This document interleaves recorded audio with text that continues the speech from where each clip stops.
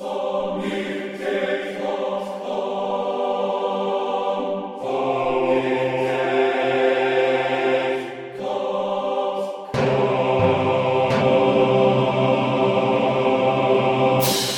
everybody, welcome to another Sonic Talk, number 316, recording today live on Wednesday the 5th of June. Goodness me, we're actually in real proper summertime. And finally, I know I've moaned about the weather here before, it's actually happening, it's hot. And so I'm inside. I would love to let the light in, but it just ruins the effect. So I'm suffering for your art, or my art, or some kind of art, or maybe no art at all.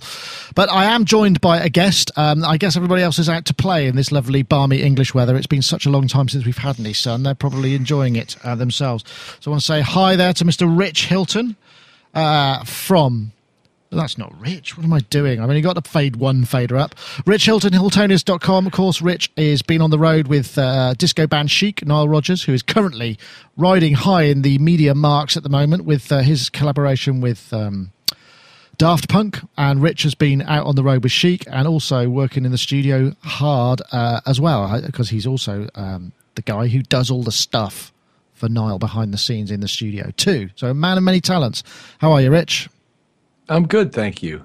Good. Had a really nice time last week seeing you in Bristol. Yes, well, we did get together, didn't we? I mean, that was one thing, because Rich played in Bristol. Was it only last week? Gosh, it feels like there's been more time. About 10 days ago. Yeah, oh, okay. Yeah, a couple of weeks. So, and Rich, of course, we managed to whisk him away from his luxury hotel and take him to some grubby pubs in the country. So we did a pub quiz, which we did well. I would like to have ranked. That would have been my but we did pretty good. We were up against tables of 5 and 6 people. That's right.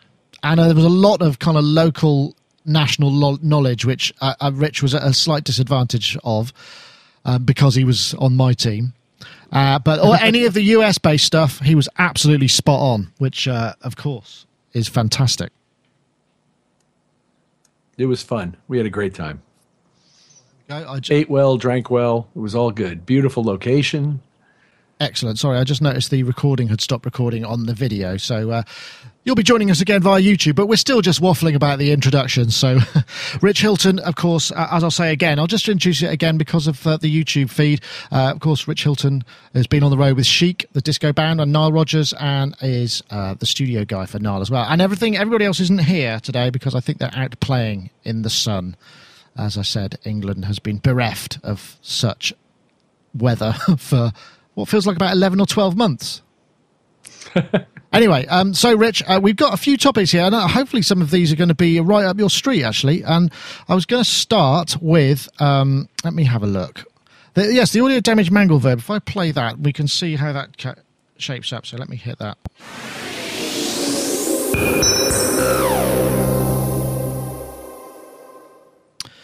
This is the latest plugin from Audio Damage, which kind of seems to combine a fairly dense reverb, which I like. It reminds me a little bit of the Lexicon LXP kind of stuff, plus a filter, plus an enveloper, plus LFO, plus sort of drive, which Audio Damage stuff, by its very nature, has plenty of drive. And there's some really interesting sounds that you can get out of this, a nice combination of ideas. I won't play the whole thing because, you can go watch it for yourself. But Audio Damage, I think this is available in AU and VST, so they're just sticking with those two formats, which seems to be kind of quite, as we've spoken to about it before, seems to be the way things are going, just because developers... it's a lot of work on smaller developers to develop for multiple platforms. I know, Rich, have you got any of the Audio Damage stuff in your arsenal, as it were? I don't, but I did look at this thing with a lot of interest and thought it looked very cool, especially for the little amount of money they're asking for it. Yeah, $49. They do some really, really good plugins. I've been using Combinat and Rough Rider Pro for some time. In fact, I was turned on to those by a chap called Robbie Bronneman, who is the guy behind all the Howard Jones current stuff and does a load of other things outside. He's his kind of MD when he takes them out live, the laptop and a couple of Ableton... with Ableton and a couple of launch pads, that kind of thing. And he's rocking it. And they are, what they're really, really good for is creating these kind of multi-band distorted filtered compression, so you get this really strong aggressive sound. It's good for kind of parallel compression. You get these really characterful drum sounds. In fact, I use them a lot when I was being asked to do there was a project I did a couple of years ago where I had to take a load of loops that were played to the sound of particular records, and I took the multitracks, and Rough Rider or Combinat was one of, was most of the time one of those stages, because it's got just so much character. You can really sculpt the sound in it, and they're really, really cool. So and I think I saw Chris Randall in the chat room, the very Chris Randall, the foul-mouthed tweeter that he is, who is always good for a laugh. If you want to follow him on Twitter, it's well worth it. You get some very random but quite interesting sort of how can I put them? They're just sort of outpourings. I'm not sure of the context of them all, but they're generally very entertaining. Are you looking at my finger, Rich? Look, I cut my finger. Oh, no. Yeah, food processor. Oh, not as bad as it wow. sounds. Yeah, everybody kind of goes, oh my God, but it wasn't going at the time. It actually fell. The blade fell.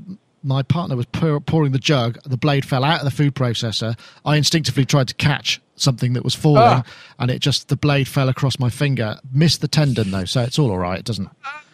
But it was, it was like, as my daughter was saying to a friend of hers mother. Yes, there was a lot of effing and jeffing.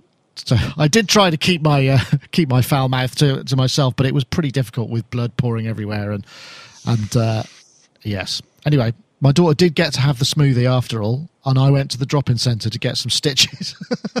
So it all worked out nicely. Blood, probably, as Native VS says in the chat room, blood is a good food, but I don't think it would have been very good to go with maybe a fruit smoothie. Not so. When you do that, you're supposed to elevate your hand and hold it over your head. Well, I was doing that for a while.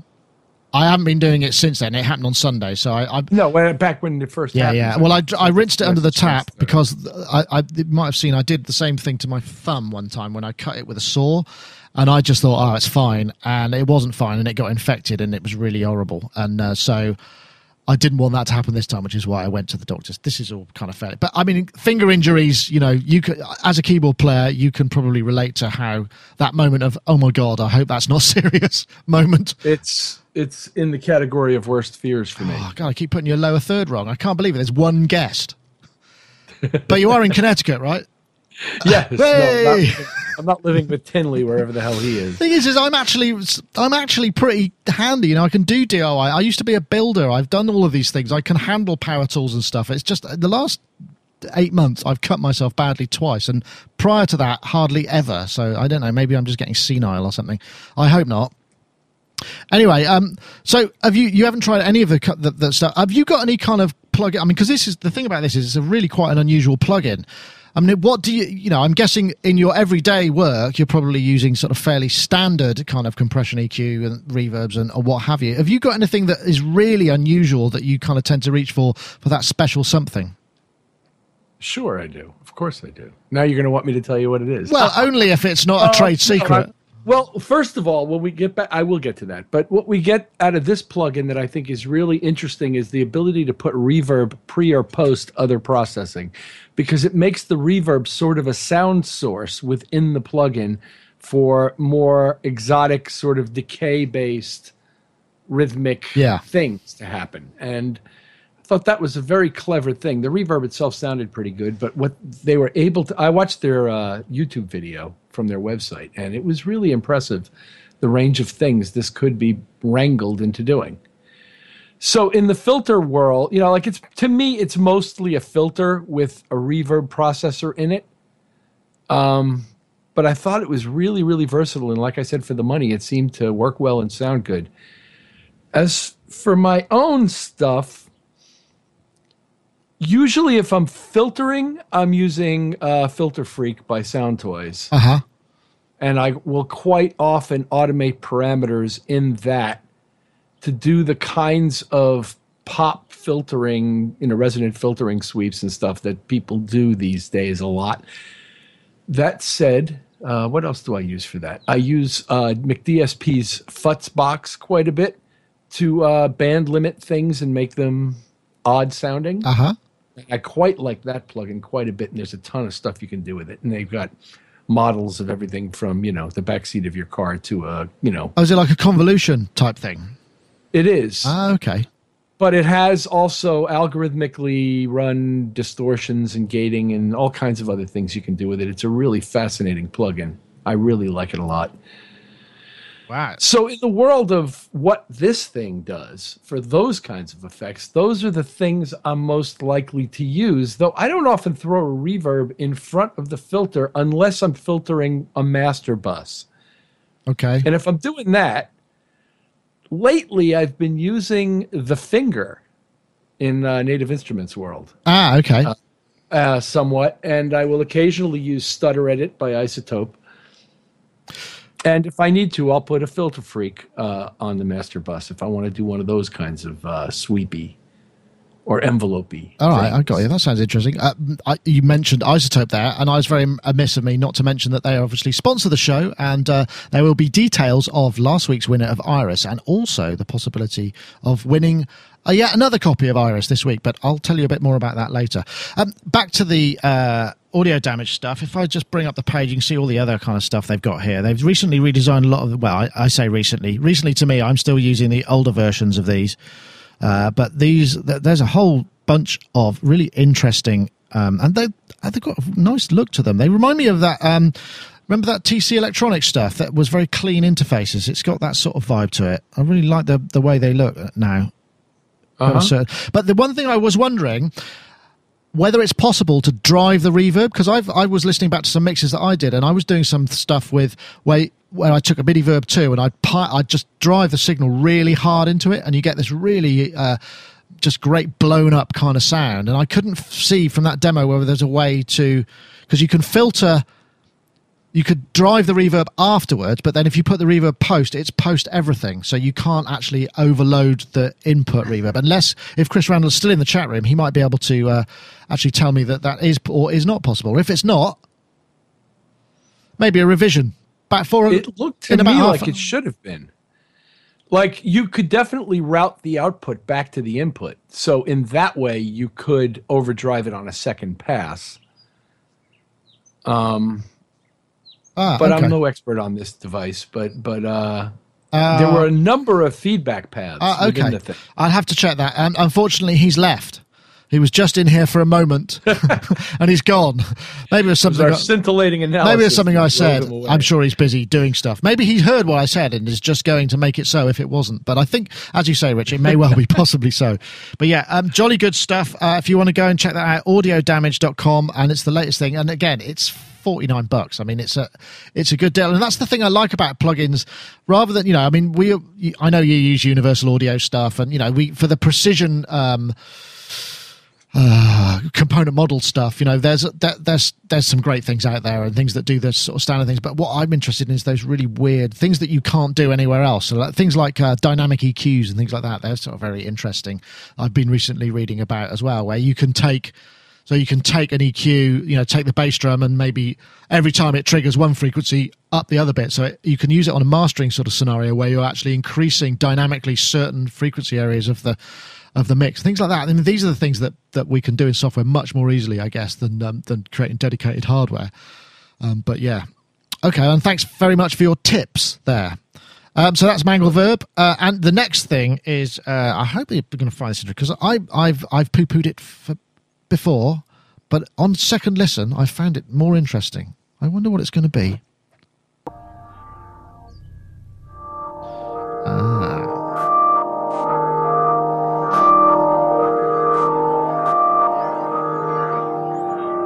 This is the Hartmann Neuron. This is a very rare beast, and it looks absolutely lovely, and I kind of want one just because I like the look of it. I think at the time I wasn't so keen, but now I'm just thinking, oh, and some of the sounds you can get out of it just sound really, really quite unique.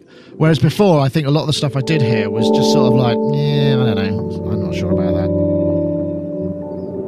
I think there's another one that I got here. Yeah, this one was good. This is a sort of jam. This is that first one was from Taylor 12K, and this is from Smarty 1970 on YouTube. and this is obviously, I think, a jam that he had when he had one under his in his possession. And you can hear much more of the granular stuff. I think the thing about the Hartman Neuron, I think I've got a because the reason this has came up basically is because they've made a VST version available again, and it's a free download. And I was thinking, that sounds like I'd quite like to check that out. So I thought I'd sort of take a listen to some of the sounds of it. Unfortunately, you can't use a VST host over 2.4. So with current systems, it might be an issue. So you maybe want to take a look at an article that was written for us about making a Hackintosh where you can create lower versions, multi-boot other operating systems. But that's neither here nor there. You also, to get the most of it, you're going to need... I forget what it's called. Do you remember what the actual heart neuron? It's like a little box. I should have it here. It's like they made a USB sort of dongle which had one of those joysticks on it. So to get the most of it, you need one of those. The Nuke. That's right. Thank you, chat room. Chat room once again to the rescue. The Turbo Brain. I know. Did you ever get your hands on one of these? Because they're as rare as Rockin' Horse doo-doo, I think. No, never did. Never have seen one. The idea, the reason I brought this up, apart from the fact that it's good to know this is available and you can get hold of it, is really, it is a very unique synthesizer model. It has sort of resonators, and you load sample data into them, and they become spectral analyzed, and then they're re-synthesized. So you can create these kind of granular-based oscillators that you can micro-tweak with all of those kind of wonderful front panel controls. And I think at the time it was probably a little bit too far out, and it was $5,000. It was a very expensive thing in terms of dollars. But I remember at the time I think it was about 2,000 or 3,000 euros, which because the exchange rate was very different then. And it was one of the first. Here's a new synth. It's going to be over $2,000, because I remember at the time it's sort of quite shocking. But now that seems to be the norm for kind of boutique stuff. And it was really more about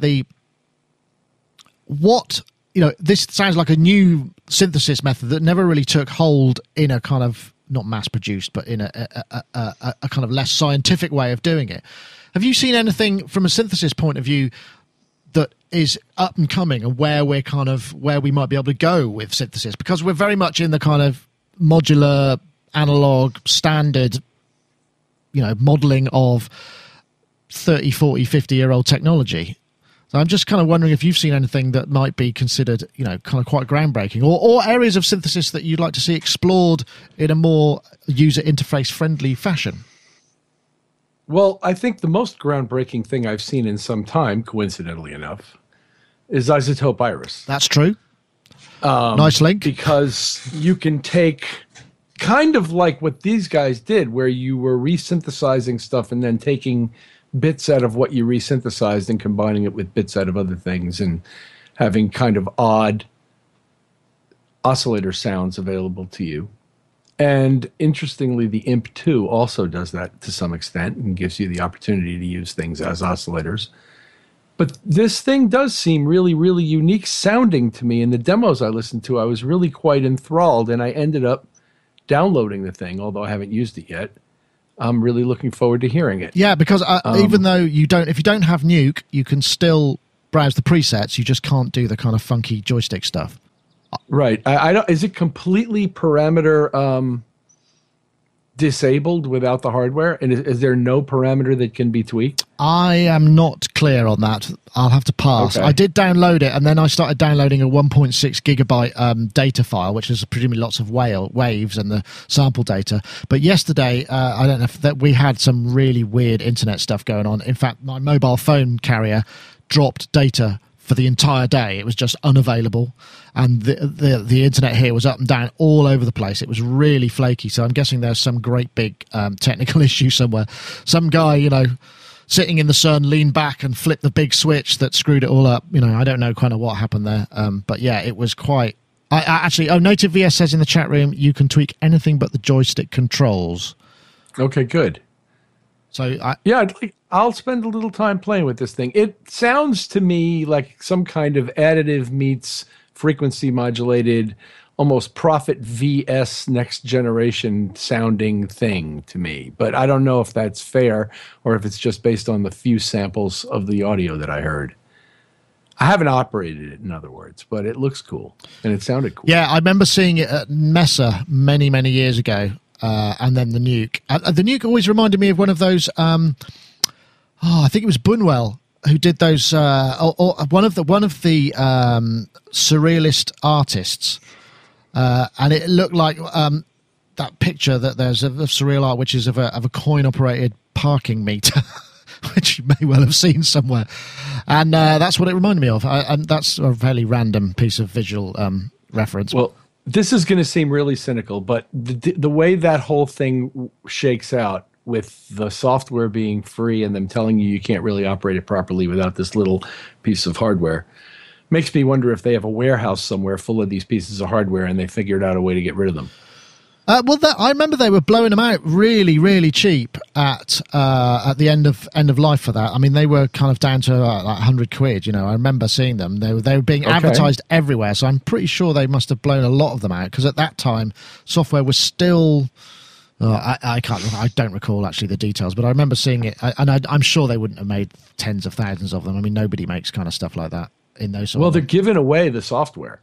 Yeah, I think, if I recall, I saw it go past while I was trying to get some guests on the show to accompany us, that Chris Randall was involved somehow in keeping this alive. I don't know if the chat room can perhaps, clarify that, because they've been here probably paying attention more than I have. But we shall see. The only other thing that somebody mentioned in the chat room earlier, actually, the other synthesis, the Wolfgang Palm apps. I don't know if you tried any of those. The Wave, the Wave stuff. It's based on PPG Wave technology, but he's done these fantastic. I should know because Gaz has brought them forward for the last Sonic Touch. That they are really interesting, where you just grab things and drop slots. It's a very deep and interesting sounding synthesis engine. It's very hardcore. When you get behind the scenes, it's like, oh my goodness, but some very interesting stuff indeed. And I've always felt that there should be more going on as an interface to FM synthesis, because I think that is a largely unexplored, on a mass scale, type of synthesis, and it's capable of some great stuff. I mean, lots of synthesizers are capable of it, but not many of them in terms of large numbers of operators. Obviously, you've got the Native Instruments stuff, which, I mean, as far as I can tell, is essentially a preset browser for those millions of DX presets that exist floating about the place that I used to hoard and collect like a bit of an obsessive kid I was at the time. Atari floppy disks full of them. I don't know if you're the same. You still got yours, Rich? I probably do on some old computer, but yeah, it was all about having a good librarian program and copying people's sounds and all that. Everybody was trading banks of sounds and buying banks of sounds, and it was It's interesting actually, because there's an article was just posted today by Greg Cole, who's one of our newfound bloggers who we're recruiting to kind of just give us some more editorial input, and put it out really well. And it's about the rise and fall and rise again of analog and that whole transition, because when the DX7 came along, it was the currency was presets rather than tweakability, wasn't it? And it changed the whole dynamic and the whole way. And we're still, to many degrees, kind of suffering from this kind of the long tail of that initial effect, because we kind of became patch junkies, many of us. Because some of these synthesizers are so complicated, you don't really have time to kind of program a bass sound from scratch when you're in the middle of a session or whatever. So interesting stuff. Okay. So I'd probably say this might be time to say a word from our sponsors, and after which I will announce the winner of the competition, and we can all find out what the next competition is. So if I press the add button, we'll see that Isotope's trailer comes up. This is obviously Iris. Iris is, as we know, it's a very unique synthesis engine, works on sampling and frequency analysis and intuitive visual selection. It's kind of like Photoshop for audio with a synthesizer, in the same way that their RX technology is used for noise reduction and isolating stuff. With this, you can kind of grab various bands and magic. Well, there's lots of kind of visual references. You can have up to 4 samples. There's warm, lush filters, delays, reverb, chorus, and effects for each layer. You've got send effects and insert effects. Lots of sound libraries as well. You can obviously bring your own sounds in, but there are sound libraries of wood, glass, food, toys, altered and prepared objects, as well as crazy modular synthesizers with with the Iris expansion packs. You can download a free demo of this, and this is the thing. Download a free demo, 10-day, fully operational, isotope.com/Iris. So go to it. It really is quite a unique way of exploring. I know lots of our regular listeners who've been following the campaign have been sort of saying, oh, I've downloaded it. I've been noticing there's been more people talking about it. So hopefully, we're helping spread the word. And that's all good. Speaking of which, we do have a winner. I mean, if you remember last week's competition, it wasn't very Irish. Well, it was in no way related to Iris whatsoever, which was perhaps not so intuitive. But the idea was that you could just give us some ideas of fictional 80s bands, and there were some very good ones, actually. I won't go through them all, because we did talk about them on a previous topic, which is what gave me the idea. But I think the winner is a guy called Alan Rez67, and he posted Bon Jehovah, which is a French AOR rock covers band, which I thought was particularly amusing.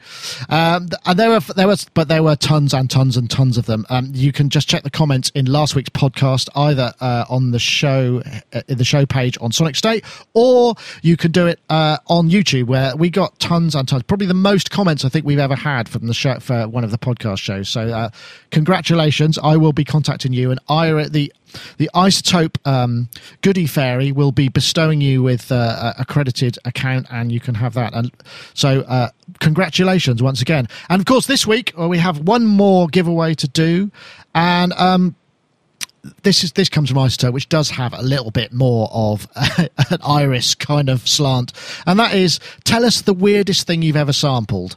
And if you put that in the comments, then we can have a look at that, and the winner will be picked through no real criteria. It might be funny, it might be whatever reason. Just tell us what it is. It could be any reason, and we'll pick that, and the winner will be announced next week. So once again, we do thank Iris and Isotope for their sponsorship of the show. Once again, download your free 10-day trial if you're looking for inspiration. Maybe you want to sample something weird and then put it in here and tell us about it. isotope.com/Iris. Right. Next up, Hartman Neuron, and now I think you're going to enjoy this. This is the I'm going to have to be very careful how I play this, because obviously it's massively copyrighted material. So if I talk over it, this is via the unofficial Beatles channel called the Beatle Mirko. I'm not quite sure where it gets the name, but this is footage of John Paul and Ringo and the gang, and plus the producer, what's his name? They keep calling him Al in the video. So that's why I was confused. George Martin, of course. This is them in the studio. Apparently, in the 60s, 1968, they recorded 25 takes of this. And this, presumably the original song was then cut together or chosen and built upon elsewhere. The reason they recorded this actually in, where was it? It was at Trident, because they could record 8 tracks. So they could do the 8-track recordings there, then they went back to Abbey Road to kind of finish it off. But there's just some great stuff in here, some real insights. And I'll cut it because we will get busted for it. And I know, Rich, you're a massive fan of the Beatles and the kind of knowing the history of the recording process and what have you. Wasn't that fantastic? I've never seen it anywhere else, that. And I'm guessing it must have been a TV special or something, right? Oh, you've gone silent. You're still silent. Hi. Yes. Excellent. Thank you. I shut it off for the commercial.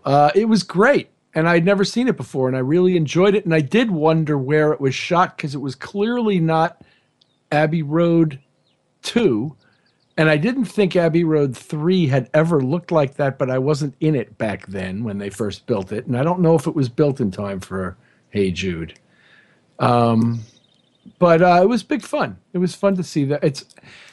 for a completist like me and a Beatles fan, it's always fun to see them mucking about with songs that later became great and familiar to you. And I quite enjoyed it in this case. I think it was interesting, possibly, that Harrison was sitting in the control room with George Martin, it seemed, for the basic track. Yeah, didn't George Martin look bored? It's like, I guess 25 takes is quite a lot, and if they've been, I guess he's probably used to people doing what he says, and they're probably at that point, just larking about and enjoying their time in the studio, which it looks like. So, they've become, I guess, back perhaps a lot in a lot of instances, George Martin would have been the big shot. You know, he would have been the most important guy in the studio and the most well known. Whereas the bands, you know, working with somebody like the Beatles, where they have obviously that long history, that dynamic would have changed somewhat. So it's interesting to see that. I mean, there's an enormous amount of stuff you could read out of that.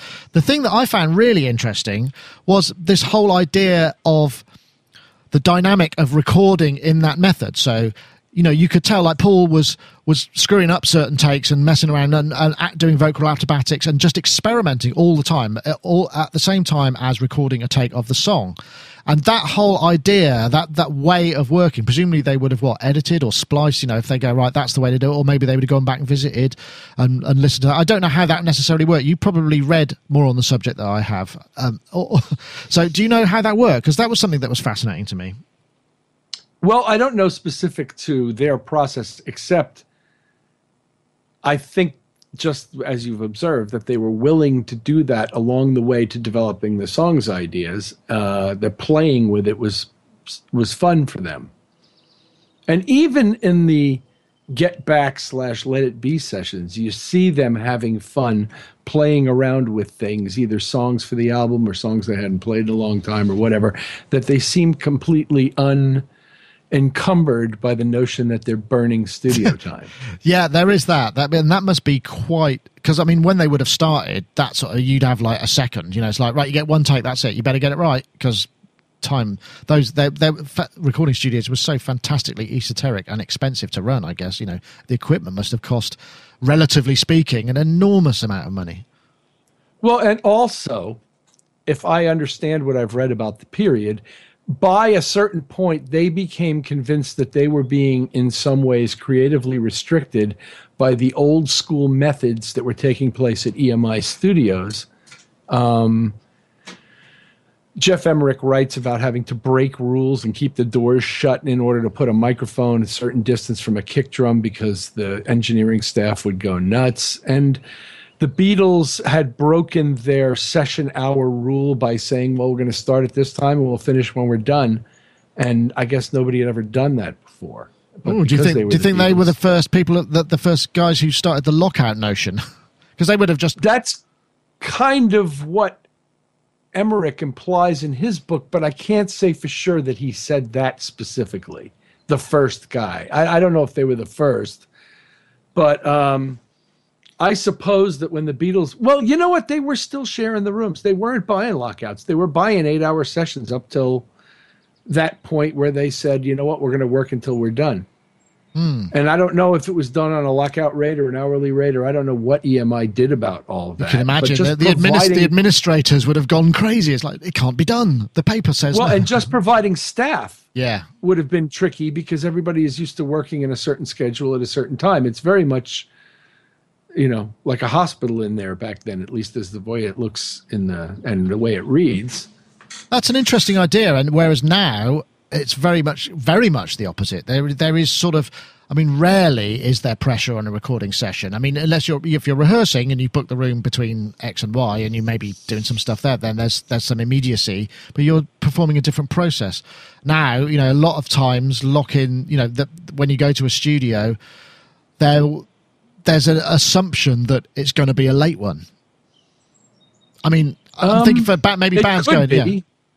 Yeah. You have to be prepared for it as a studio owner. Yeah. That if a client books from 8 o'clock and says, well, I'll probably be done around midnight, but I might run longer, you got to be ready for I'm going to run longer. Yeah. I mean, when we were doing an album, we were in a commercial studio. We were booked in the Wool Hall, which was a studio that's no longer in existence. It used to be Tears for Fears' place, then it became Van Morrison's place, and then now I think it's just turned into a B&B somewhere. It's just outside of Bath. I remember driving back at 3-4 in the morning, going to bed for a few hours and then driving back in again and just being completely sort of wiped out. And I just, you know, I'm not sure quite what we were thinking about working that way. Because a lot of the time what you're doing is I would have to be there because we're effectively unraveling my multi-tracks and the MIDI sessions and everything and then striping them to tape and what have you. And then, you know, the engineer would then spend his time getting a mix together and we'd go and have supper and then come back in and kind of go, yeah, tweak. You know, it's all of that kind of stuff. And that's and he was residential there. So, yeah, I mean, but I just remember being really, really tired. I'm glad I wasn't actually engineering or having to do much creative programming at that time, because that was just tough. I certainly saw sunrises at the end of long studio nights many times at some point in my life. These days, I don't really have the... Well, you don't need...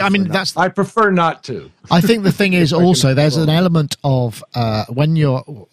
working with perhaps younger artists who are not so creatively assured, they don't have so much faith in their own ability to come up with the goods consistently. There's this sort of notion sometimes that you think, well, we have to keep going while it's happening, otherwise we might not ever get it again, and it's this sort of magic moment that might happen. In fact, that's not necessarily always the case. You just got to know when that's going to arrive and make sure you're ready for it in a recording scenario rather than perhaps a mixing one, I guess. Well, we recently worked with a young producer who I shall remain nameless, and he does all of his work on a laptop. And when we left, he was quite prepared to sit there until he was done doing more production stuff and listening to it in a big control room in a studio. That's his workflow, his MO. And we were pretty much done at 10, 11 at night. We're getting tired. We've had a full day and everything else. And he's a young man and he wants to keep working. And so, we'll see you tomorrow morning kind of thing. Right. It's an interesting idea. I mean, and also because you can, whereas, I remember, this is going to sound dated and a bit old foginess, but, sometimes when you book a lock-in or when you're doing a mix session, you'd also book like a programming room. So there'd be stuff going on alongside the mix. So, while that's happening, there'd be, somebody prepping and just finalizing some of the parts for the mix of the next track, or just going, obviously you do a lot of prep before you get there, but there's still often, and also when you're working with a band who is in the middle of working their creative output, they've got albums out, they've got promo, they're having to do versions of things and what have you. You're still working on maybe new material that you're going to try and tag along at the end of the mix session or recording. There's often, you get that scenario where there's more than one thing happening at once in a separate room if you've got that ability. Well, the most recent experience of mine like that was where during the basic track sessions, I was not just in another room, I was across the street in another studio, taking the completed basic sessions and organizing them into things that you could then subsequently do overdubs on. And while I was doing that there, they were recording more basics across the street. And so there was sort of an assembly line kind of way of getting that part of it done. And then the sessions would go back to them and they would complete them in that role, because I was not the main engineer on that project. There was some famous guy who was. It's interesting though, isn't it? Because I recall that the programming rooms that were coming up in ancillary to the main rooms would be like a room full of synthesizers and drum machines and stuff, or a computer. So there would be, this was maybe, mid to late 80s to early 90s. That's the way that studios would be built. Whereas now it's sort of almost the big room is the ancillary one, and you've got lots of little programming rooms. It's kind of flipped on its head somewhat. Oh, for at least a decade or more, in pretty much every major studio I go to, the little rooms keep the lights on in the big room. Yeah. And that's true. And that's true at Abbey Road, by the way. We were just talking about the Beatles. When I went to Abbey Road to visit a little over 10 years ago, they had 100 employees. Wow. On staff. They had hallways and hallways upstairs of production rooms that were populated all the time with people who were actually making the money for the place. Writing the songs, doing the ads, doing the jingles, that kind of thing, I suppose. Whatever, movie scores and what have you, but anything you don't need a big room to do, which these days isn't that many things. I mean, they do a lot of orchestra work, particularly in Studio One. And they probably do a lot of band work where you have some live basics working. But I think the bread and butter of the whole studio world these days is the little rooms keeping the lights on in the big rooms. Yeah, I know, you're right. And it's kind of like the serviced office idea. I mean, before we moved into this place, we were in a building that was a number of little units. It wasn't music related, but, so you have a central administrational area and all the little rooms have, are provided with network and power and heating and all of those things. And you just kind of use your room. And those ideas are, that's how kind of larger studio complexes work now. I mean, you look at tours of various studios and, Studio 2 is now, so they often say, oh, that's where John Bon Jovi writes his stuff now. Do you know what I mean? There's usually like a producer that's just resident in there, and he brings projects in, and that seems to be the way it goes. It's interesting. Well, they do count on the regular return client business who want to take a room for some period of time. Yeah. On a lockout basis. Well, geez, I mean, we're the same. I'd much rather sell a year's worth of advertising than a week. So, yeah, same kind of deal. Well, I don't know if it's a year, but for example, when I met Mark Tinley, we were working together at Sphere Studios in Battersea. And clearly, those guys had spent a bunch of time there in the past, and they were quite comfortable there. And the studio was happy to have them as clients and worked very hard to make sure that they were well-serviced and well accommodated. And we would even occasionally move that project from room to room in there, and it was quite easy for them. Right. Yeah, I guess if you're in a familiar environment and people are used to accommodating what you need, then, why would you want to move? I mean, it makes perfect sense. And if they can afford it. Well, yeah, there is that too. Because, I mean, while it's lovely to have all of that food on tap, and, what I would love it, whenever we were working, Golfrap was working on either production rehearsals or tracking. Production rehearsals mainly, we'd be over in the rehearsal spaces in Real World, but the best bit is you go and have your dinner and your lunch in a fantastically equipped kitchen and with just excellent food. In fact, every time I get the opportunity to go to Real World, it's like, yeah, can I stay for lunch? Because it's always great food, and that's part of the allure of that closed environment that you don't get so much. Well, and it also descends from the history of the resort studio, which began in the 70s, where you would go to some exotic place where there was nothing else to do but enjoy the local sunshine and record. And some of them were in the islands, like Montserrat. Some of them were in the woods, like Caribou. And there was one in Massachusetts, the name of which escapes me, but it was some farm in Western Mass. And people tried to, and there was one on Long Island called Boogie Hotel that was owned by Foghat and some other people at some point. And they tried to float that. We have a kitchen, you can stay upstairs, you can stay here. Yeah, I mean, I think if you're in the thick of it, there's no point in, but I need to go out, you shouldn't be going out and partying and stuff because it's just massively distracting. But this all predates the time where most people have their own gear. And the studio business changed drastically when it went from a model where they had the gear and you didn't, so you had to go to them. Yeah. And everybody had the gear, and then why would you go to them? Well, they would either have to sell you services or expertise or some combination of the above, because once everybody got their own gear, they all decided they were engineers. Everybody with a mic preamp and a microphone became an engineer, like instantly. True enough. As cynical as that sounds, that's kind of what happened. Yeah, well, it kind of is. And it began, that actually began with Porta Studios. John Van Eaton says in the chat room that he stayed at Compass Point for a month. Wow, that sounds good. Compass Point was the one in the Bahamas. That's where, that was Island's studio, wasn't it? That was where a lot of the Grace Jones stuff was done and all those kind of classic tracks.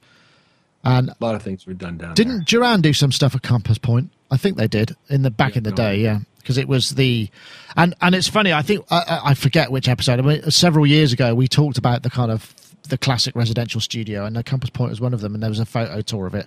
And it didn't look quite so glamorous these days, but I think it's still going. But maybe it's just a beach and a roof and some power that works. So, but yeah, kind of great stuff. Well, that probably takes us nicely into this next topic, which is something that I found on YouTube. Let me see. It's Tube Tests. So see if I can bring this up. This is just an interesting idea. This is from the company. They're called... Welcome to another episode of Tube Tests. This is an exciting episode. We're actually going to hit the road, go to Milwaukee, Wisconsin, and check out the Mic Museum. This is awesome. Yeah, this is pretty cool. 62 years. So this is basically Bob Parkett. The podcast is called The Tube Test Show. It's actually really good. There's some loads of videos they've got of them testing out mics. And they've got a guy singer and a girl singer. I think they're married, and they do some really good comparative mic tests. And it's really worth looking at. I'm surprised at how low the count is on some of their episodes. So yeah, do check them out. They're very interesting stuff.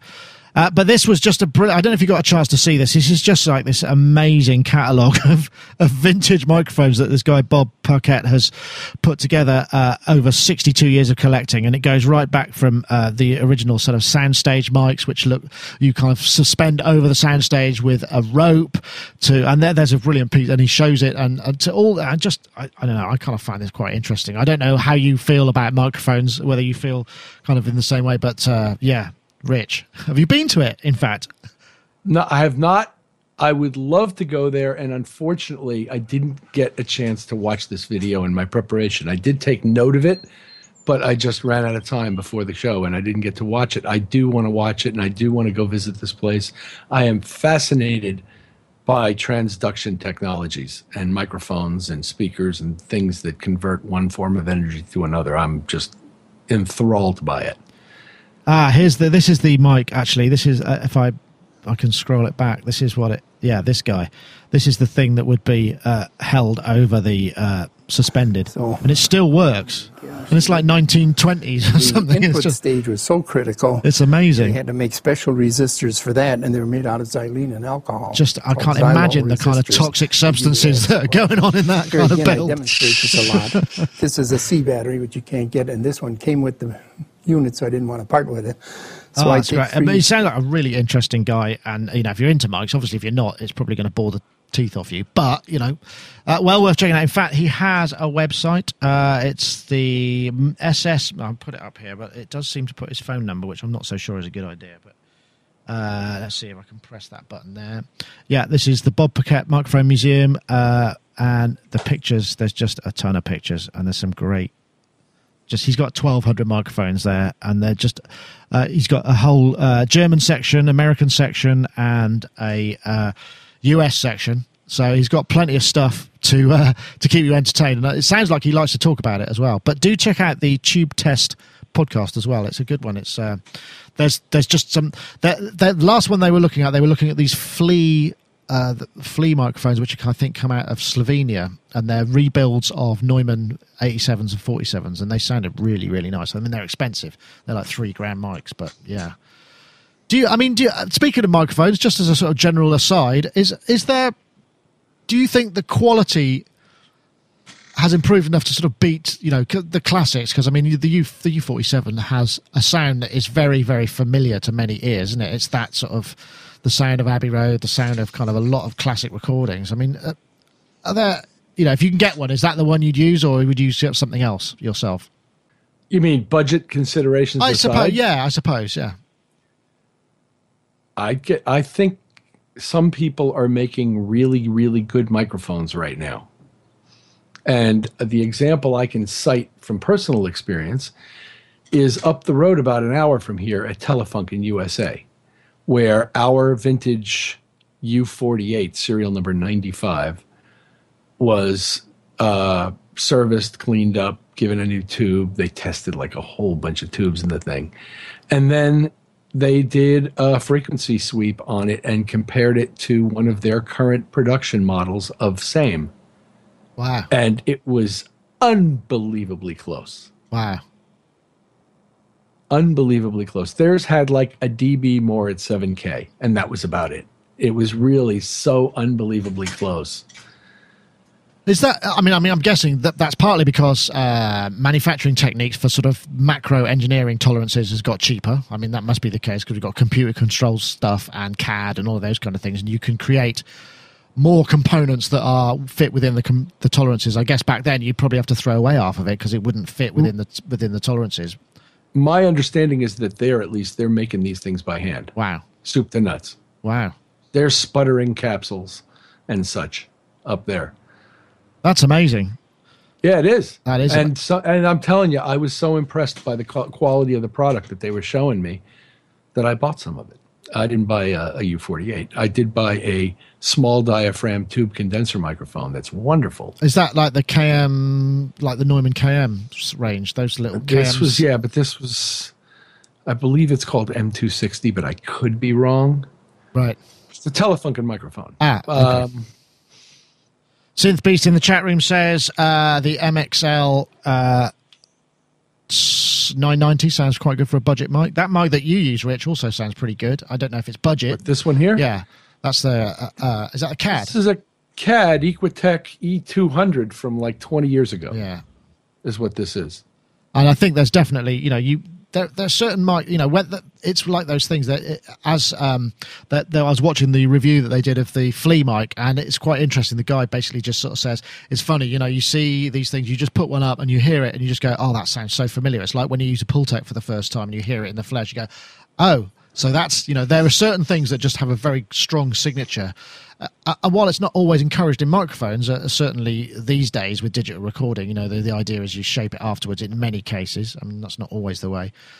Well, transduction is a more colorful process than digital recording is. And that's why in our digital recorders now, we have to work so hard to give mojo to things that used to have mojo on the way in. Right. And as far as this mic goes, it was funny because I remember one week, friends of mine from a microphone company had sent me a microphone, and I put it up here, and right away the chat room was like, "What happened to your voice?" Yeah, there's a sort of signature sound, isn't there? I mean, I used a condenser for quite a long time, and then I can't remember what I used. I think I borrowed a couple. I think I used the Behringer that we had just because it was lying around, and this just felt like the right sort of noise. I think because I got a bunch of Rode mics and I tested them. And this was the one that I felt, was the best sound. Or plus, I can use it as a bass drum mic if I need to. Well, that sounds good on you. And large diaphragm dynamics are like, historic as broadcast mics because they are so warm. Yeah, absolutely. And they emphasize that, deeper vocal range. This, of course, is a large diaphragm condenser, and I'm not all that close to it right now. I don't get up on it too much for these things. Yeah, well, the other, as Mechanic says in the chat room as well, let me just bring that up. I'll give the chat room a bit of love because, as we know, we very much appreciate them being here. Mechanic says, I love ribbon. The SE Electronics Voodoo VR1.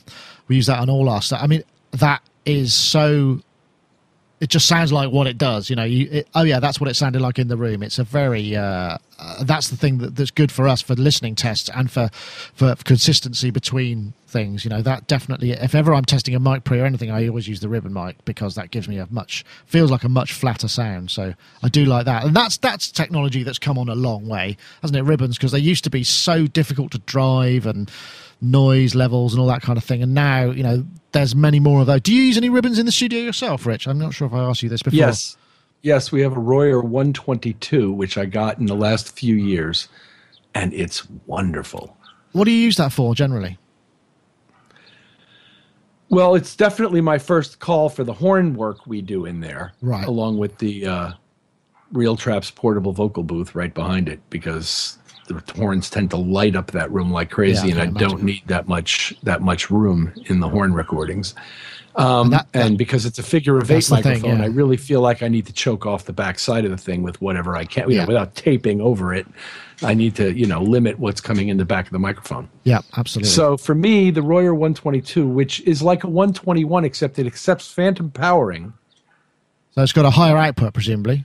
It's got a hot output, and it sounds clean and wonderful, and horns sound great on it. I have also used it on archtop guitar when I want an old-fashioned chunk sound out of chords. Because sometimes when he records archtop guitars, even if they have pickups in it, we'd quite often rather mic the top of the thing. Oh, lovely. What kind of archtop do they use? Because I know there's a brand that I can't remember. There was a chap here in Bath, Andy Davis, who's a great musician. He was part of the Corgis, toured with Tears for Fears, and he wrote some great songs. And Framus, that was it. It's a Framus. And that was one of the most beautiful sounding archtop guitars I've ever heard. It was an acoustic, pretty much. I think you get a pickup on it, but there's quite a 1920s or something, really beautiful sounding thing. What does Mr. Big use? Well, he's got everything. Some of the most unbelievable guitar. He's got, a guitar collection that's almost second to none. Some of what he's got are vintage D'Angelicos, D'Acquistos. He's got old Epiphone New Yorker. He's got a Gibson L5 that he got in the last couple of years that sounds unbelievably good. He's got an Epiphone, this big gold archtop fat body EF hole thing that he uses sometimes. And the Gibson and that one have, pickup outputs on them too, so I can take it both ways if I want or whatever. But sometimes you don't want it to sound that close. You want it to sound more like I say, some guy chunking chords in an old big band or something, And that's when you want to hear the stuff reflecting off the arched top and out of those F holes. Ah, interesting. Sinners Music in the chat room asks, has anybody tried the Antares mic mod plugin? I don't think I have. Have you tried any mic modeling technology, Rich? I mean, I've not something. I'm guessing with mics that you have, why bother? But I mean, in some instances, it might be the case. Have you tried any of that stuff? I tried it when it first came out just to see if I thought it worked well. I thought it worked okay, but conceptually, it seemed like such a bizarre thing to take your Electro Voice RE15 and try to make it sound like a U48. Yeah, I can't really understand because, each microphone has different characteristics. So, it's almost like you need the sound before you've recorded it. You have to record it with no microphone for that to work, sort of in my head. But then again, the idea of impulse responses at the front end of a transduction chain, as well as the way, like, for example, in guitar technology, you have line 6 guitars where they're triggering. The guitar is not actually making the noise. You know what I mean? It's I wouldn't say synthesized. I don't know what the word I'm looking for is. I think it's modeled. Yeah, it's a modeled guitar sound that you can, you don't have to retune. You can get, open detunings and all this stuff without having to retune. And so why shouldn't you be able to overlay a mic model on top of something else to see what it does, right, as an IR? Yeah. And so to that extent, the mic modeler from Antares, which is like a 10 or 15-year-old product, is a somewhat visionary concept in terms of what it seeks to do. I don't think they used actual mic models, but I don't even know what he did.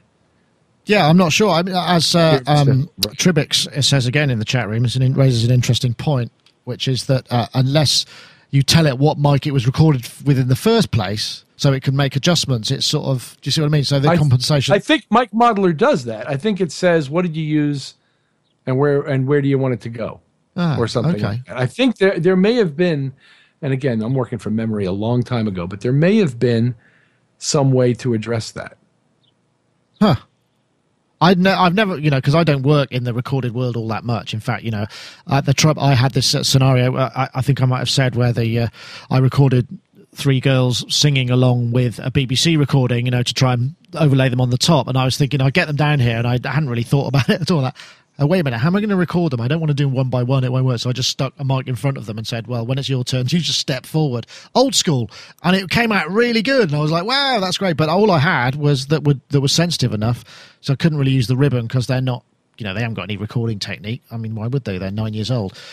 So I just used the Behringer C1, which is something that's lying around here. It came with a mixer, I think, or something. It was fine. But that's about as far as it goes. I think when I'm in a studio, when I have been in a studio, and it's down to my guidance as to what to use, I'm really useless. Live, I pretty know what to do. But mics have changed again. Live mics, that's changed technology as well, because they've got a lot more smaller and discreet and more robust, and that kind of world has changed as well. So I don't know where I know where I'd start, but I don't know if anybody would still have any of those microphones anymore for me to use them. Well, for me, as an engineer, quite often at moments like that, and this is always a surprise to them, I will ask the assistant, what would you do? Yeah. And unless it's like really objectionable to me, I'll try it. Because it's the only way I get to learn stuff anymore. I'm not around studios and around other people's work that much. And those guys are. Yeah, absolutely. So let them put something up and let me hear what they've got. I know I can always go back and do what I would do. Yeah. But there's not that much for me to learn there. No, that's a very interesting point, and that would be that I'd use the same. And if you're maybe going in to do a live gig and you don't know the venue or any of the kit, you just shown up with the band, said you help. Just say, well, you do what you do, and I'll see what I can do when it comes to the point, because I don't know the room. There's no point in learning all of that stuff. I mean, you can do it instinctively, and some people prefer to have total control, but quite often Well, and there's a political fringe benefit too, in that the assistant then feels much more engaged in the process. Absolutely. Because he's being consulted as a peer for his advice about something that he's probably been waiting to, voice an opinion on and wasn't able to for years and years or whatever. So it helps that too, but that's not really why I do it. No, but I think that's a really valid point, because it's very easy, certainly from a live scenario, to come in all guns blazing as a visiting engineer or a band or team and sort of start throwing it around, and he's like, yeah, sure, do what and you can kind of go, well, I've got some things that might help you make this sound better in this venue, so maybe you should listen, and if you could encourage people to use that knowledge, then it makes everybody feel happier. But they've been carefully trained not to do that, and for good reasons, because a lot of guys don't want that. I suppose. And so. I've had more than one of them tell me, you're the first guy who ever asked me that. And I just remember when I was a young assistant, having engineers turn to me at times and go, what would you do? And I thought that was really cool of them. And I felt a lot more important to the process at that moment. And there's a lot to be said for that. Yeah. And then, in terms of, you're going to have to spend the next week or 2 or 3 or 4 with this guy. Yeah. And then 2 sugars, please. Yeah. But exactly. There is an element. I have. And I always tell them, I may not do what you say, but I want to hear it. Yeah. Let's listen to what you've got and let's see what it is. And sometimes I learn great things.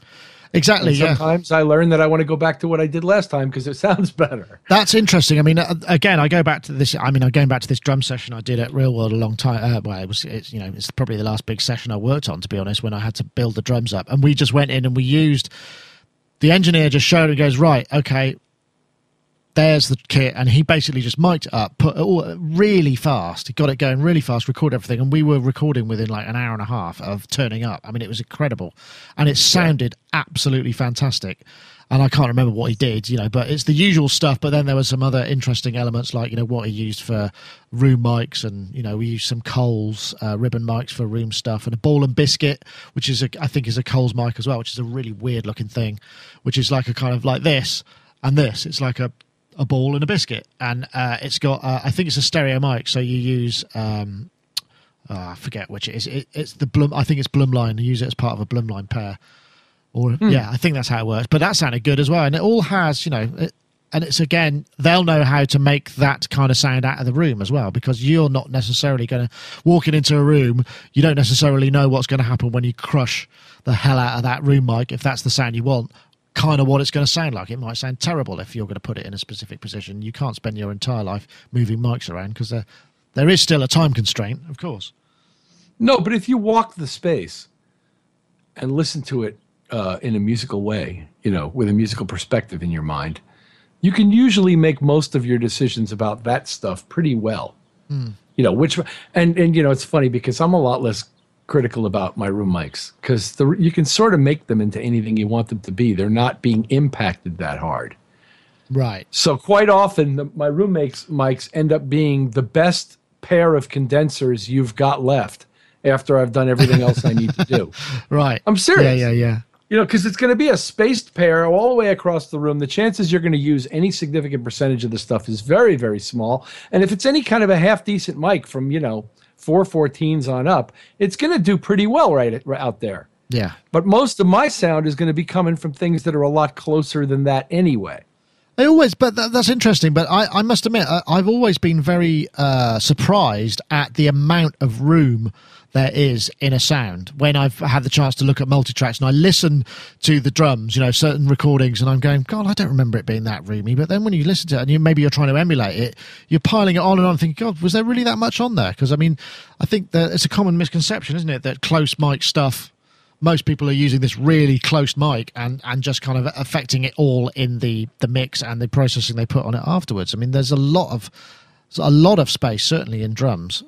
Well, the way I was taught, excuse me, the way I was taught is the first thing I'm going to do over a drum kit is my overheads, and I'm going to make that drum kit sound as musical as I can in the overheads first. Right. and then I will leave them open. I mean, I'll turn them on and off, but I will also check against them being open, each drum as I'm doing it, to make sure that it's coherent with that decision that I made about how it's going to be overhead. And I think the best thing I can say about any of this, and that people tend to overlook maybe, is that you're not really usually recording the thing. You're usually recording the air around the thing. And that's what makes it sound natural to you, because your ear isn't on it. Your ear is never that close to a cymbal.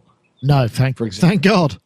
Right, exactly. But I'm just saying, you've got mics there, but nothing that's not realism. That's surrealism. That's the close mics are the way you make it larger than life. But the way you make it lifelike is to respect the fact that in your life, what you hear is the air around things.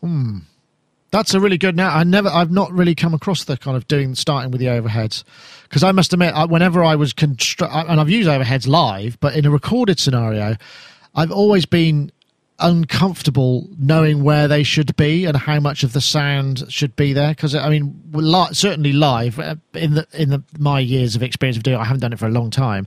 It's all about separation and being able to do that. And to cut, you're often gating and what have you, just so that you've got this tight control, because it's not so much the rest of the drum kit going down, it's the bass player or the guitarist or the, whatever, it's all the other stuff that kind of issues. And also, if you're doing monitors from front of house, which in the sort of venues I was doing that as well, I had to clean up the signal, otherwise you got the drum kit overheads piling out of the monitor, so I've never been comfortable with that. I like that idea. It sounds like a really good. Now, what would you generally use for your overheads, out of interest, with that in mind? Lately, I've been liking a single stereo condenser microphone, maybe 3 or 4 feet above the drummer's head, pointed down towards the kit, that is essentially listening to what he's listening to. Right. Because then when he plays the dynamics based on what he's hearing, you're going to capture that, because your mic is hearing more or less what he's hearing, just a little further away. Ah, okay. That's interesting. And so you use a stereo mic because then the point source is much closer together, right? Yeah, if I have to use an XY or even MS, although I don't think I've ever done MS over a drum kit, but if I got to use XY, I can use a pair of 87s or whatever and make it work. But if I can get a C24 up there or something like that, there's even a Shure condenser, stereo condenser, that works pretty well in this role, and I think Audio-Technica has one. But basically, if I can get something with real good stereo coherence to represent over the drummer's head what he's hearing, that's a great conceptual place to start. Yeah. Oh, that's great. I think I had a Sony ECM 979 stereo mic. It's called top of the range stereo mic, which I bought very many years ago. It's quite a big thing. It's for ENG and gathering, and you can vary the width, so you can kind of crank the phase out a little bit, which probably screws with the whole phase consistency. But that sounded great over a drum kit with just a bass drum mic. It had a real kind of vibe to it, very much so. I've still got that. Yep. Actually, I'd like to try that. Another thing I saw recently, and we may have discussed this, or I can't remember whether we discussed it or I just watched it and thought about putting it in the show, but there's on the Rode Mics site, there's a really big production video of, I forget the name of the producer. He goes into a studio in Nashville and mics everything pretty much with the Rode C1. So a whole drum kit and pianos and what have you. And it's actually quite an interesting, just masterclass in A, how to mic stuff like that, but B, how, what that can sound like. And you can download the sessions at full, 96K if you want to listen to the individual mics, how they work. But it's an interesting idea.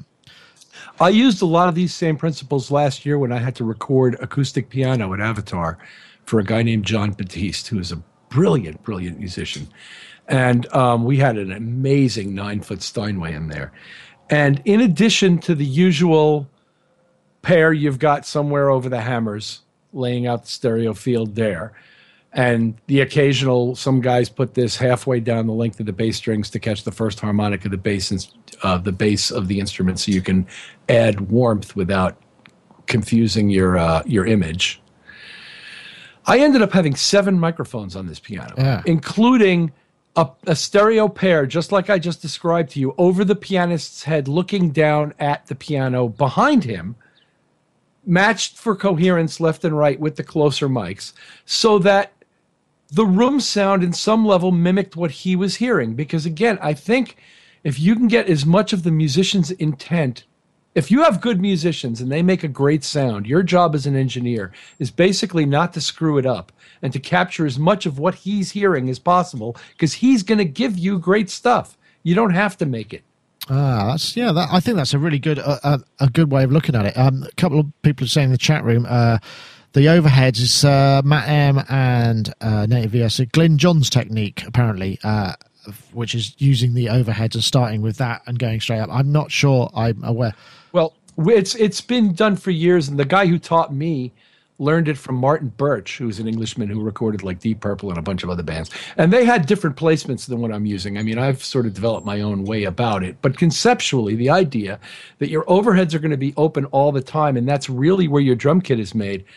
I was really gratified to see Bob Clearmountain doing that when I watched him do basics. Because and I've seen Ed Cherney, and he does the same thing. And these are my buddies. You know, these are guys who really, you know, come out of the same sort of ethos that my history comes from in the same sort of time frame. And it just makes sense to be as much of a musician as you can while you're engineering. Right. Gotcha.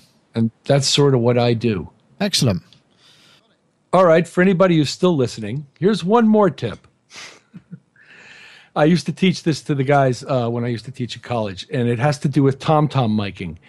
In tom-tom miking, what you're dealing with is the ratio between the stick hit and the shell, which I call the whack and the woo. And I know it's only whack and woo, but I like it. And if you get that ratio right with the angle of the microphone and the part of the drum you're miking, you get this wonderful clear attack and this gorgeous woo behind it.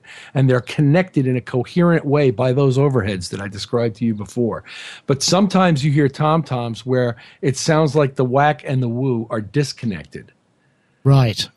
And that's interesting. I mean, this is the thing for live, you know, you have a different set of principles. You know, you can't put the mic anywhere you want it because, you know, the guy might hit it in the heat of the moment, or, you know, you might not get the separation you need, which is is a separate issue to the recording, because in the recording it might be more of a blend rather than an individual, you know, for that, because in the chorus of the third song, there's this bit where you've just got to send that tom into a whole world of ambience or whatever, and you don't really want the hi-hat going down it or whatever.